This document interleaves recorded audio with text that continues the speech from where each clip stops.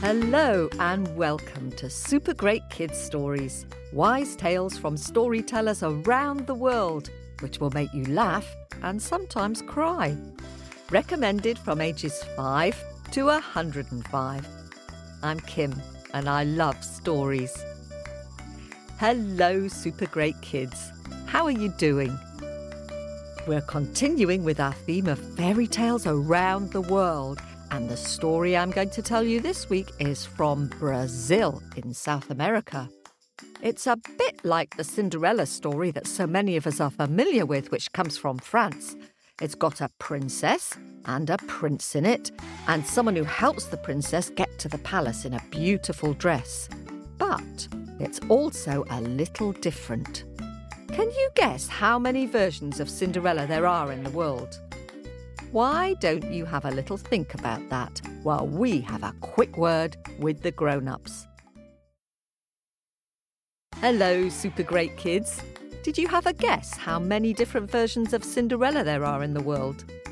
No, more than 100. No, more than 500. There are you ready? Over 1,000 versions of the Cinderella story told around the world. And the one we're going to hear today from Brazil was collected and written down by a man called Silvio Romero over 100 years ago. And it's got a rather unusual fairy godmother. Can you see if you can spot as you listen who you think the fairy godmother is? Are you sitting comfortably? Then I'll begin. Ready? Mouth open. Story, jump out. Once upon a time in Brazil, or as they say in Brazil, era uma vez no Brasil, there was a king and a queen. But there was a great sadness in their life. They had no children. Every night the queen got on her knees and prayed, "Please, God, Deus, por favor, send me a child, any child. I wouldn't care what I gave birth to, even a snake would do." And the years passed, and the years passed, and the queen did have a child. But there was something very strange about this child. She had a pale blue snake coiled around her neck. The midwife, the courtiers didn't know what to do. They got hold of the tail and they pulled and they pulled and they pulled, but then they stopped, afraid of strangling the baby.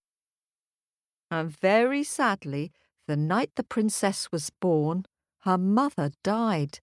But the child grew and blossomed from a baby to a toddler, from a toddler to a girl, from a girl to a young woman, and all the time the snake grew with her.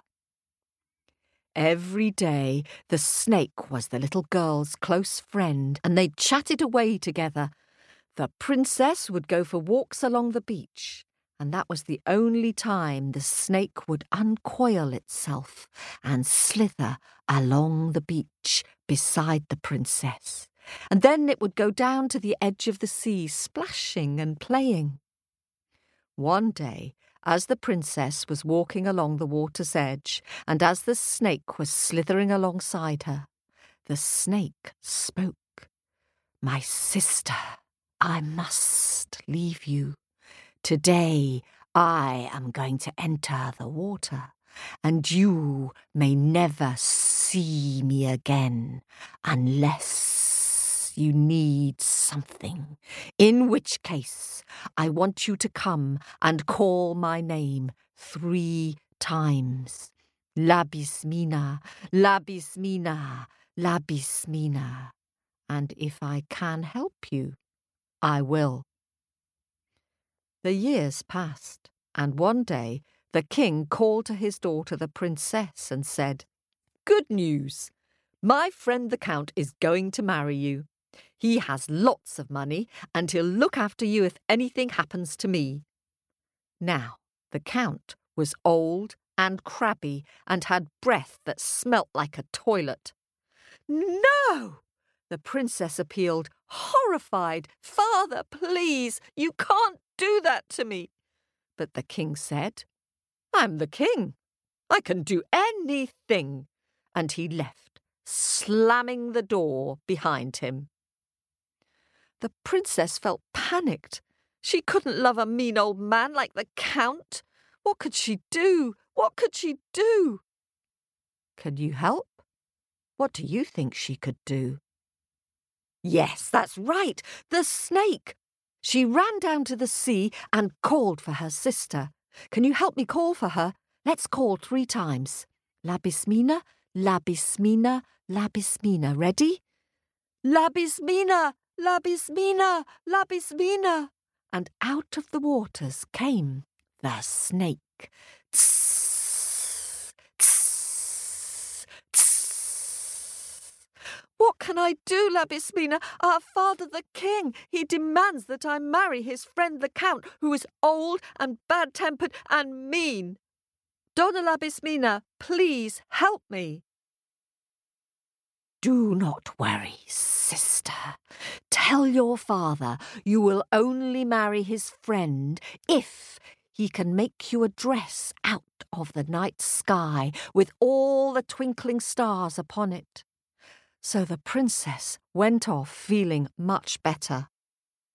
But the king told her that is not difficult. The Count is wealthy. He can get whatever he wants. And in the morning, the dress was ready. So the next day, the princess was down by the water's edge again. Can you help me call her sister? "Labismina, Labismina, Labismina. Please come. I'm lost. Look what father has produced." And she shook out a magnificent dress of shining silver with all the brilliance of the night sky upon it. And out of the waters came the snake. Tss, tss, tss. Don't worry, said Donna Labismina. "Tell your father you will only marry his friend if he can make you a dress out of the sun with all the colours of the dawn upon it." And so the princess went off, feeling a bit better. But the king told her, "That is not difficult. The Count, he is wealthy, and he can get whatever he wants." And in the morning, the dress was ready. So the next day, the princess was down by the water's edge again. Can you help me call? "Labismina, Labismina, Labismina. I'm lost. Look what father's friend has produced." And she shook out a shining dress of gold with red and yellow and orange and pink and all the colours of the morning sun upon it. And out of the waters came her sister the snake. "Tss, tss, tss. Sister, do not worry. Tell your father you will only marry his friend if he can make you a dress the colour of the sea with all the fish of the ocean upon it." So the princess went off feeling a bit better. But the king told her, "That is not difficult. I am the king, and the Count, he is very wealthy. He can get whatever he wants." And in the morning, the dress was ready. So the girl ran down to the seashore again. Can you help me call? "Labismina, Labismina, Labismina. Look what father has produced." And she shook out a magnificent dress, the colour of the sea, woven with blue and green and white and purple flecks. And as she turned this way and that way, there were flickerings of silver and green and lilac like shoals of tiny fish moving across the waters. "Oh, my sister, I am lost." And once more, out of the sea rose her snake sister. Tss, tss, tss. Not quite, said the snake, not quite. Come with me and put on your dress. So the princess obeyed, and the snake led her sister along the beach until they came to a port. And the snake thrashed its tail on the waters until along came a ship. And the snake said, "Sail on this ship, my sister, for 3 days and 3 nights.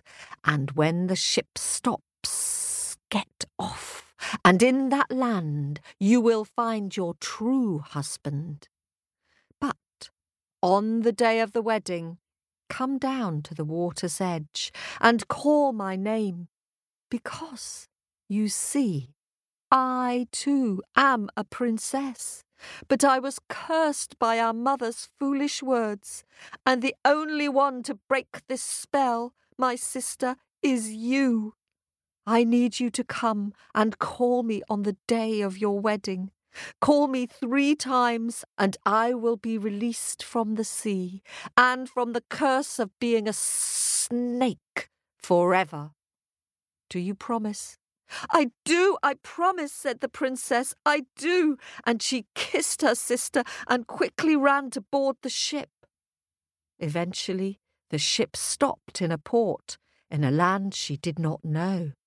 And stretching away from her, up from the beach, was a flight of golden steps.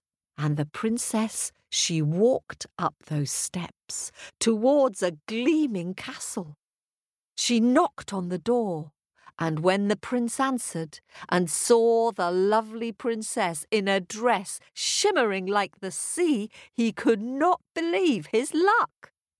He invited her in, and over tea and brigadeiro, which are delicious little cakes, they discovered they had much in common. A love of the sea and birdsong and going for long walks in the rainforest. And her laugh was like the tinkling of tiny stars, and the prince's heart it thumped. "Call off the ball," he told his courtiers. "I have no need. I have found my love." Well, there was a great ruckus, and preparations were immediately made for a magnificent wedding. And there was a delicious feast, and the princess, she danced with her prince in the moonlight all night long. But in all the excitement, do you know what happened? What did the princess forget? Yes, she forgot her promise to her sister Donna Labismina, and she forgot to go down to the water's edge on the day of her wedding.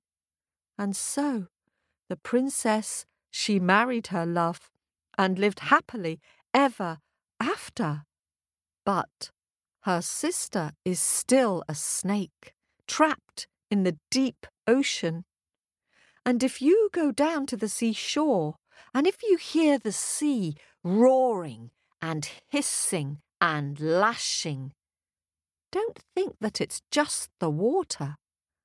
It's Donna Labismina, the snake sister, grieving and angry at being forgotten.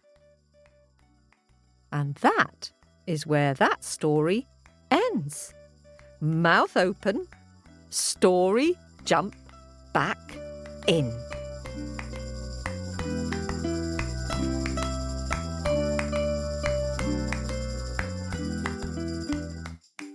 Ooh, that's a strange story, isn't it? Just as well it's a story, Snake, because I, for one, love swimming in the sea, and I'm not going to let a story stop me. Who do you think the fairy godmother was? Yes, it was the snake. She got her sister out of trouble, and she got her to the prince's palace wearing the most beautiful dress. There's usually a fairy godmother in most versions of Cinderella, but as we've just seen, it's not always a kindly old lady. In many Indian stories, the fairy godmother is a goat.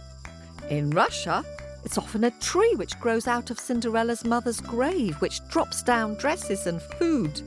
And in China, It's a fish with golden eyes. If you were telling your own story of Cinderella, I wonder who your fairy godmother would be.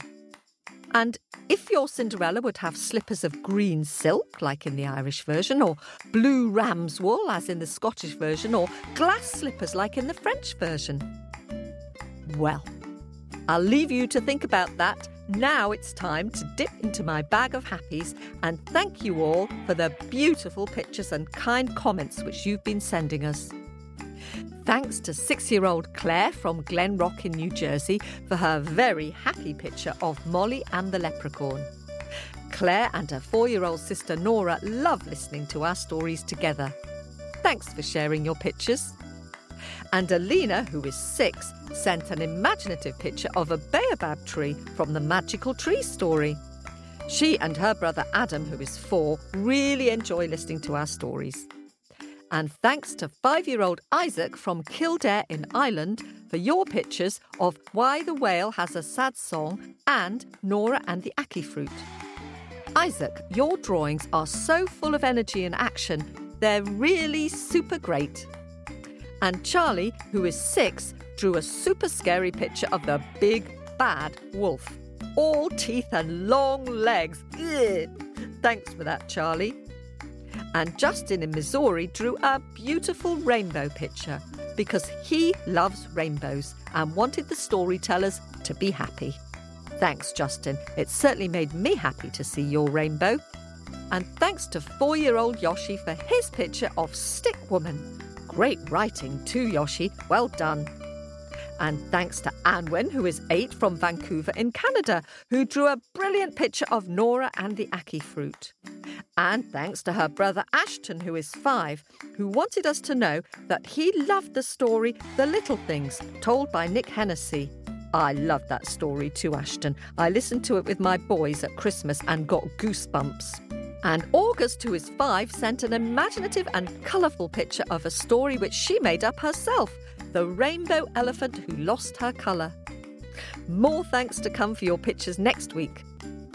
If you'd like to send in your pictures, send them via Facebook Messenger on facebook.com/supergreatkidsstories or via our website, supergreatkidsstories.com. Now, without our sponsors and subscribers, we wouldn't still be here. So, you know who you are and we're very grateful to you every day.